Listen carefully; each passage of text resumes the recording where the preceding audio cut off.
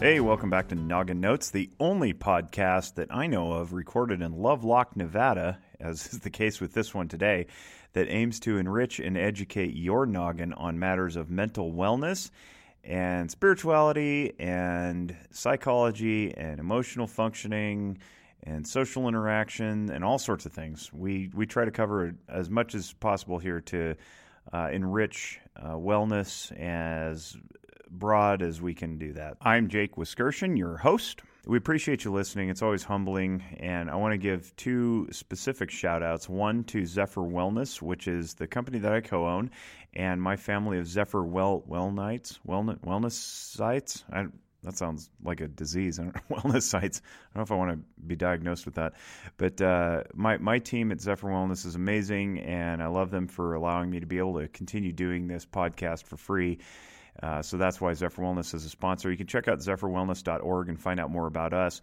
And if you're a willing sponsor out in the audience and you want to supplant my generous donation of my time, or just give us your money because this stuff isn't free, we would welcome that, and I'll happily do a live read for your product over the air and help you sell more of what it is that you're trying to sell, because as long as it aligns with our mission and philosophy of helping others and doing it in an innovative and philanthropic way, I have no problem sharing that. I think it's just the way the world goes around. And the second shout out is to Dash Radio, which recently picked us up and is integrating us into the real life radio channel on Dash Radio. If you haven't just explored Dash Radio, check out dashradio.com. It's digital radio, 24 hours a day, free of subscriber fees, and it's amazing. There's like 90-something channels on there, and I love it. I love being a part of it. I'm flattered and I'm honored that my voice gets to be on those airwaves. And on behalf of my partner with Noggin Notes, Safiso, we're just incredibly humbled to be invited. So thanks to Blaze and his team for having us on. And I hope this reaches lots of ears and helps enhance lots of lives, because ultimately that's what this is about, is making lives better so that we all live in a little bit better peace and tranquility. So thanks for tuning in. This podcast is about sadness and anger. It's the first in a 5-part series. There will be 2 motions per part, and for a total of 10, and we'll go over those a little bit at a time. If you're old to the podcast, we've already done this before, about a year and a half ago, and we're doing it again because we didn't touch everybody, and sometimes it's just tough to scroll back into the archives and listen to it. So settle in and enjoy this podcast on sadness and anger. Enjoy.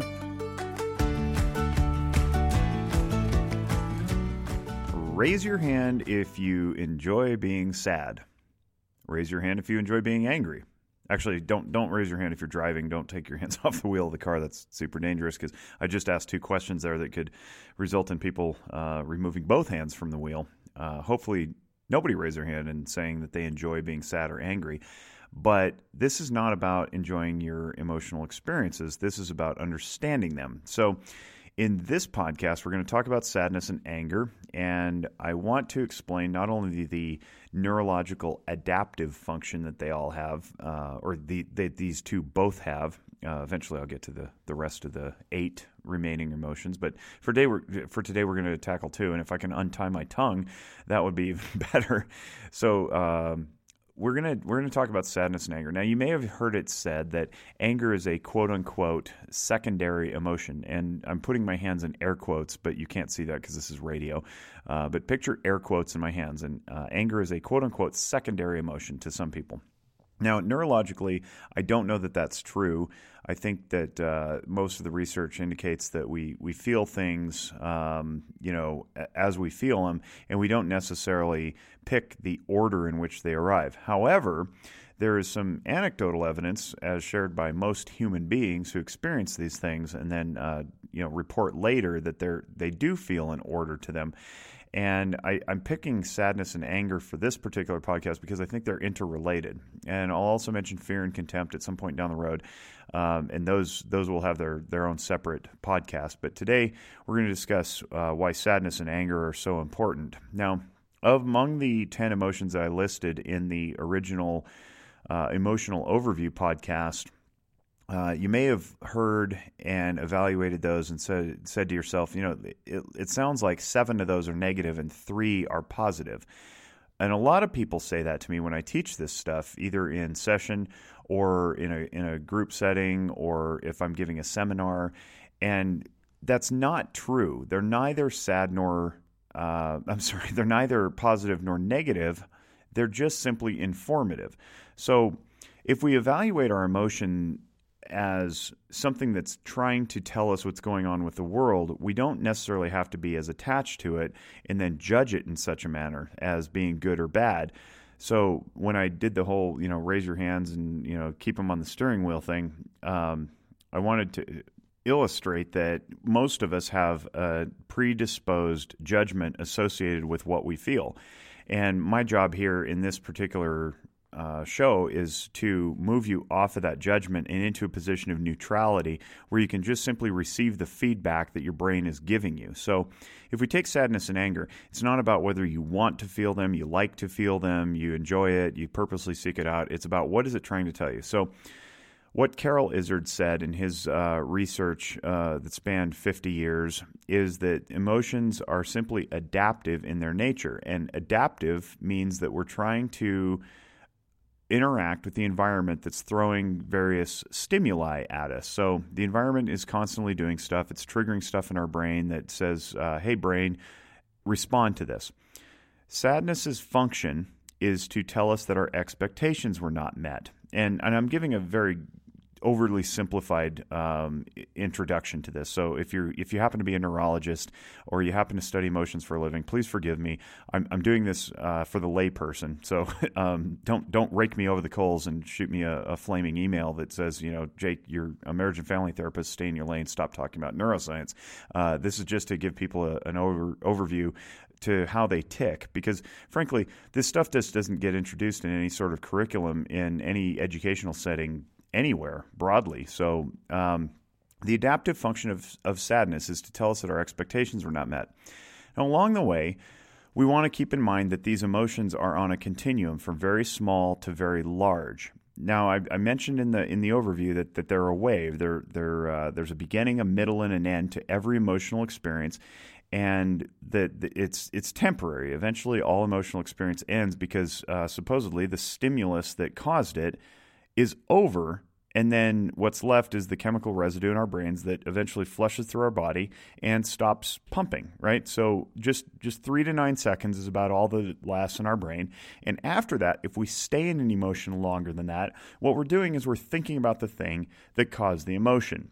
Thus, we have control over our emotions to some degree. So sadness says that our expectations were not met. Now, what's an expectation? Well, it could be anything. Sometimes we have conscious expectations, and sometimes we have unconscious expectations. And I would submit that most of our expectations we're simply not aware of. Let me illustrate.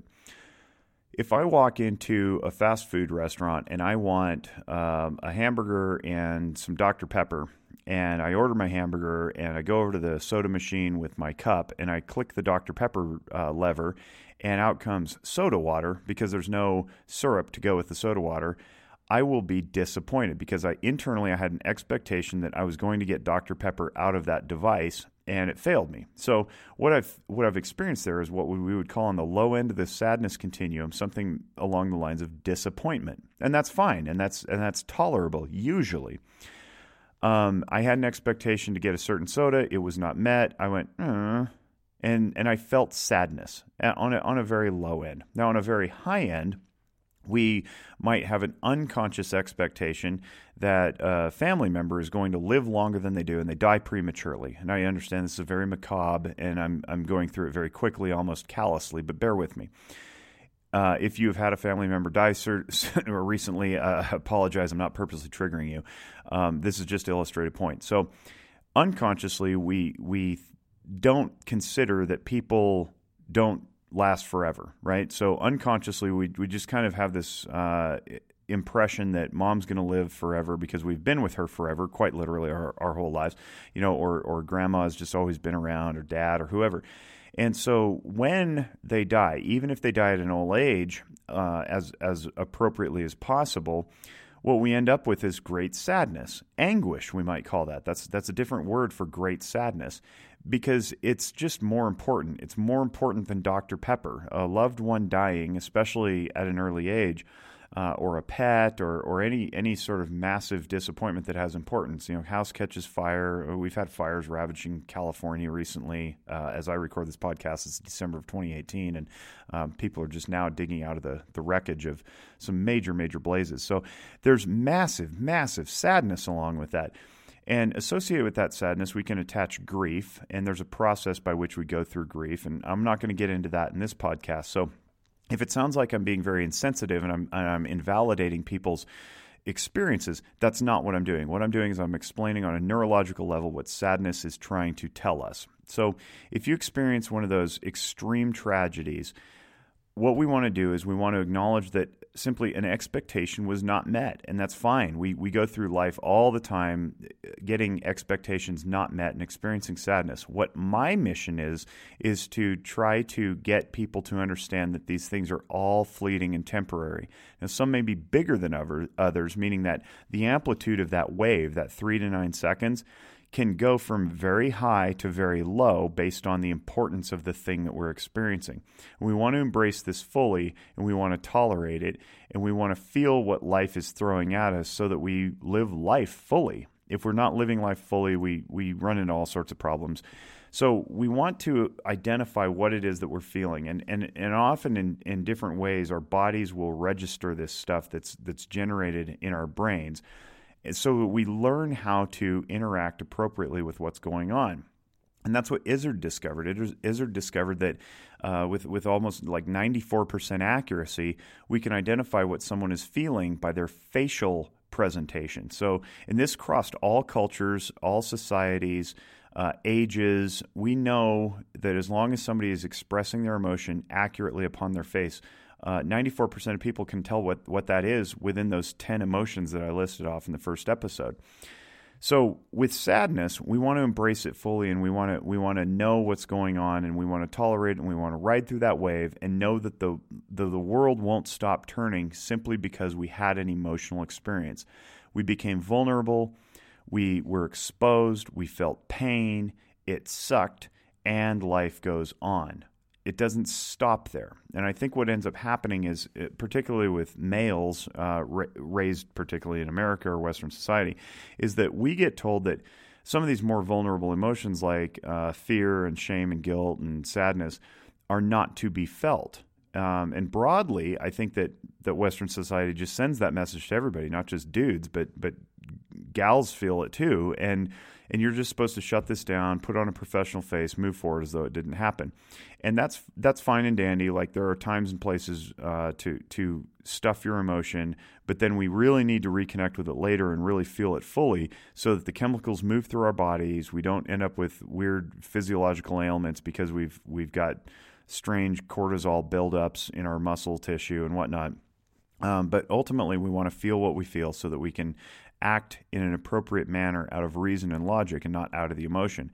Sometimes what we do is we will act with a different emotion. And one of those emotions that we reach for that's not appropriate because it's not the appropriate thing that we're feeling is anger. Anger is said to motivate. So, for example, if I'm pissed off every day at my job, I should probably go find new employment to alleviate what I'm angry about. Now, that would be very odd for me because I own my own company. It would be very strange if I were angry every day at work. I'd have to fire myself or something. I don't know how that would work. But the idea is that anger is used to motivate. So if we keep that in mind, and you may be listening to this right now struggling with some anger issues, and if you know that anger's purpose is to motivate, maybe ask yourself, why am I feeling this anger, and what am I motivated to do, to make change, to go somewhere and do something about this? And if that's not possible, maybe it's not real legitimate anger. I mean, I'm not saying that anger's not legitimate, but it's not rational. It doesn't align. possibly what's laying beneath the surface is something like sadness. It's a disappointment. So if you look at, say, the political landscape of our culture, not every decision that's made by a politician in a situation of or a position of influence is going to benefit you or your particular ideology or your worldview or philosophy. That can be upsetting in a sadness way, because your expectation is that they would represent you appropriately in their realm, and when they don't do that, you get disappointed. That's not anger. That's sadness, and you can tolerate that, and you can ride through it. And I can imagine some of you saying, that's great, Jake, that sounds awesome, but what happens if the sadness keeps going and going and going? What do we do? Okay, two things. You can allow the anger to penetrate, and it can motivate you to go make change. You can go down and write a series of letters to that representative to hear your voice and make different decisions in the body in which they're elected or whatever. Or you can align your expectations with reality. If you know, for example, that your voice isn't going to be heard, somehow you have this information that they're not going to pay attention to you, let's say, you can align your expectations with the reality that says, this person's not going to listen to me. So now my expectation is not that they're going to act on my behalf. They're going to act on the behalf of everybody else who doesn't think like me, who is in their district or whatever. Or maybe they have their own agenda, or they're purchased by corporate interests, or whatever we want to throw at them, right? But either way, that's reality. And we don't need to headbutt reality trying to conform it to what we want it to be. We can simply align our expectations with reality so that we ourselves in our own worlds, walking our own lives, aren't so thrown by this that we're constantly disappointed. If we go to the anger end, maybe that activates to go make change. Maybe we ourselves run for office to supplant the person who's making these bad decisions on our behalf. And that's fine. That's appropriate anger. What's an example of inappropriate anger? Well, road rage. Road rage is an example of inappropriate anger, or irrational anger, as I might call it, because if you're driving down the highway at a high rate of speed and a car cuts you off, you're not actually getting angry. What I would submit you're actually feeling is fear. And fear's job is to tell you that there's a threat or a danger present. And I'll cover fear in a different episode. But the point is that if you're feeling fear because there's a legitimate threat to your life or safety and that of your passengers, because a very heavy automobile just cut off your very heavy automobile at a high rate of speed, then why jump to anger? There's literally in that moment nothing you can change about it. Whether you flip the guy off in front of you, or wave a pistol at him, or chase him down off the highway and threaten to beat him up, that's not helpful. It's not going to change what just happened. What just happened was very scary, and if you learn that you can tolerate that fear, you don't have to jump to anger. So the anger in that moment overwhelms the frontal lobe, as all emotions do when we're in an emotional state. It overwhelms the frontal lobe, it clouds your cognition, it stymies your reasoning, and you don't act out of logic, you act out of emotion. And when you act out of emotion, you'll often do things that you regret. So we want to be mindful of when we're in an emotional state, label it accurately, tolerate it, or compartmentalize it and use it for later, and then move on with the day, so that we're not chasing people down off the highway and threatening them in their front yard while we, miss our appointments and, cause a ripple effect through our lives that ultimately could have been avoided had we simply been able to tolerate the emotion lying underneath, like a fear or a sadness. So let me give an example of somebody who's used anger to his advantage. There's a story about Tom Brady, who was interviewed after his third Super Bowl victory, in which he was asked, how do you stay motivated after so much success? It seems like you would, kind of coast and rest on your laurels and, maybe not work so hard, because 3 Super Bowl victories is pretty impressive, and not many people have done that. And so goes the story that Tom Brady looked the interviewer in the eye and he says, "You do realize I was drafted in the 6th round, right?" So many years after his draft, the dude was still angry that he was passed over by 31 other teams 6 times until the Patriots picked him up. And he channeled that anger appropriately into making himself better. It motivated him to study more film, to work harder in the weight room, watch his nutrition, learn more about the game and so forth. So that's an appropriate use of anger. Somewhat like using anger appropriately would be to run for office to supplant the person who's making the bad decisions in the body to which they are elected. That's an appropriate use of anger. An inappropriate use of anger would be flaming others on social media, attacking people who can't defend themselves, going home and becoming violent upon your family. That's not an appropriate use of anger. That doesn't motivate anything to make change to satisfy the disappointment that you're feeling or the fear that you're experiencing. So what we want to invite is we want to invite people to come back down and tolerate the more vulnerable emotions that they feel, and then attack them in a different way so that they can act out of reason and logic. We're going to take a little break. I'm going to come back after the break and explain a little bit deeper about how we can apply this in our everyday lives. Okay, we're back, and we're talking about sadness and anger and what to do with it. And I teased a little bit going into the break that we would share how to use this in a way that's more practical in one's own life. So the first thing I want to share is that you have to learn where you feel what you feel in your body. So if you're feeling sadness in the pit of your stomach and you practice this a little bit and you have somebody validate it for you, it sounds like it's sad, or you can validate yourself when you take a step back and go, why am I feeling what I'm feeling? Say you're one of those people who jumps right to anger, or quote unquote, I should say, jumps right to anger. There is no range. I don't feel sadness. I'm always angry. Okay, well, I would invite you to analyze the events that preceded that angry impulse or that angry experience, and pick it apart and see the sequence of events in such a way that where one leads to the next, before you felt what you felt, did you have some expectations that were not met? Chances are really strong that most of people's anger comes from a disappointment or a sadness, not an actual anger that makes one want to change things. So that's one way of doing it, is just simply to analyze. Notice when you're angry. This all starts with noticing, right? You got to build self-awareness to the point that you notice things.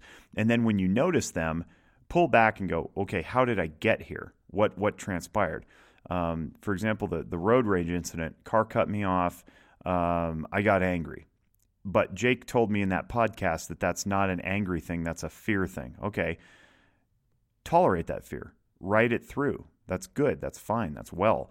If you're angry at the fast food restaurant because they're out of Dr. Pepper, analyze it. Go, what am I angry about? I'm angry that there's no Dr. Pepper. That's an opportunity to evaluate what's going on and say, am I actually angry, or did I have an expectation not get met of my Dr. Pepper? As long as you can tolerate that, and you go, well, I'll just move my cup over to the Pepsi side and click on Pepsi and fill my cup with Pepsi, and I can tolerate it. I can go on. Life will be fine. Then you can let it go, and you don't have a stacking effect of disappointment. So say you don't get the Dr. Pepper and you have to have Pepsi, but then you continue to think about it, and then you chew on it, and then you tell your friends about how they're out of Dr. Pepper. You're keeping this dead moment in the past very much alive that's fueling that anger, and you're choosing to be angry about it instead of choosing to be sad. And I use the word choice there very specifically and purposely, because once we become aware of what we're feeling, you don't get to carry it on unless you choose to. Because like I said, the stimulus in the environment, the lack of Dr. Pepper, the car cutting you off, the loved one dying, those can only happen once, and then they're over. So it sounds very cruel and very insensitive that I'm suggesting that someone just simply move on from these incidents. But neurologically, that's exactly what happens. And the reason for that is that the next moment may demand your attention, and it may demand more emotional energy that's not got anything to do with the previous moment. So if you're keeping these dead moments alive, what you're really doing is missing out on life as it presents itself to you. You go to the fast food restaurant, and you end up settling for Pepsi. You go home, maybe the burger's cold, the manager was rude, whatever. You got all these stacking things going on in your head. And you're driving back to work, you're driving home, and you're just thinking about it, and you're chewing on it. Well, what you're missing out on is the traffic, the radio, the possible scenery going by. And in so doing, if you're emotionally flooded and your frontal lobe is not engaged, you could get into an accident, misinterpret a song lyric that may make you even angrier. You may miss some scenery that was necessary to see because it's beautiful and you're working on being more at peace, but you skipped the flowers because you're so angry and you're just like gnawing on this Dr. Pepper you didn't get. All that stuff serves not only to take you out of the present moment and miss out on your own life, it could cause real problems. If you're distracted by emotional stuff in the car and you rear end the car in front of you because you're not paying attention because you're so emotionally flooded, now you got bigger problems. So we want to tolerate these things moment by moment as the moments come to us and acknowledge them for what they are, wrap our arms around them, claim them as our own, and then let them go and leave them where they should be. Part of this is noticing where it happens in your body. You can notice if your face gets flushed, you're feeling angry, you can analyze that and dissect it and say, is this something that I can be motivated to change? Or is it something I just need to make peace with, tolerate, ride through the wave, and then let it go so that I don't miss the next moment that's coming? And a lot of times we make that mistake saying, I'm just an angry person. I was born this way.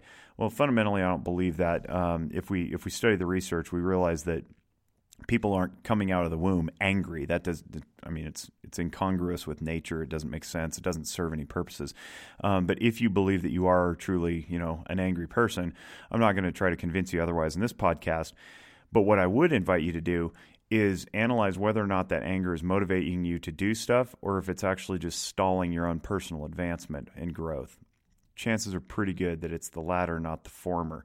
And if it is the latter, maybe at least try to turn it into the former so that you can take that anger. Maybe you can't quit your job. Maybe you're financially strapped and you got to keep working for the terrible boss.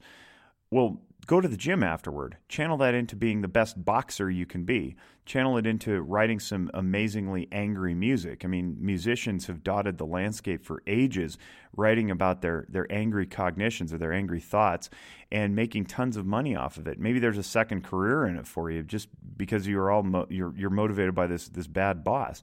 There are positive things that can come out of anger. I don't want to take anger away from anybody. I don't want to take sadness away from anybody because they're useful and they're purposeful, but only if they're channeled appropriately.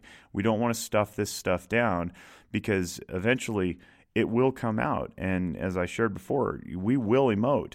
We can override it for a short period of time, but eventually it'll come out. And we want it to come out in the right way, not the wrong way that causes more pain, destruction, violence upon others, and so forth. And then we get regret and shame and guilt. And I'll get into shame and guilt in a different podcast.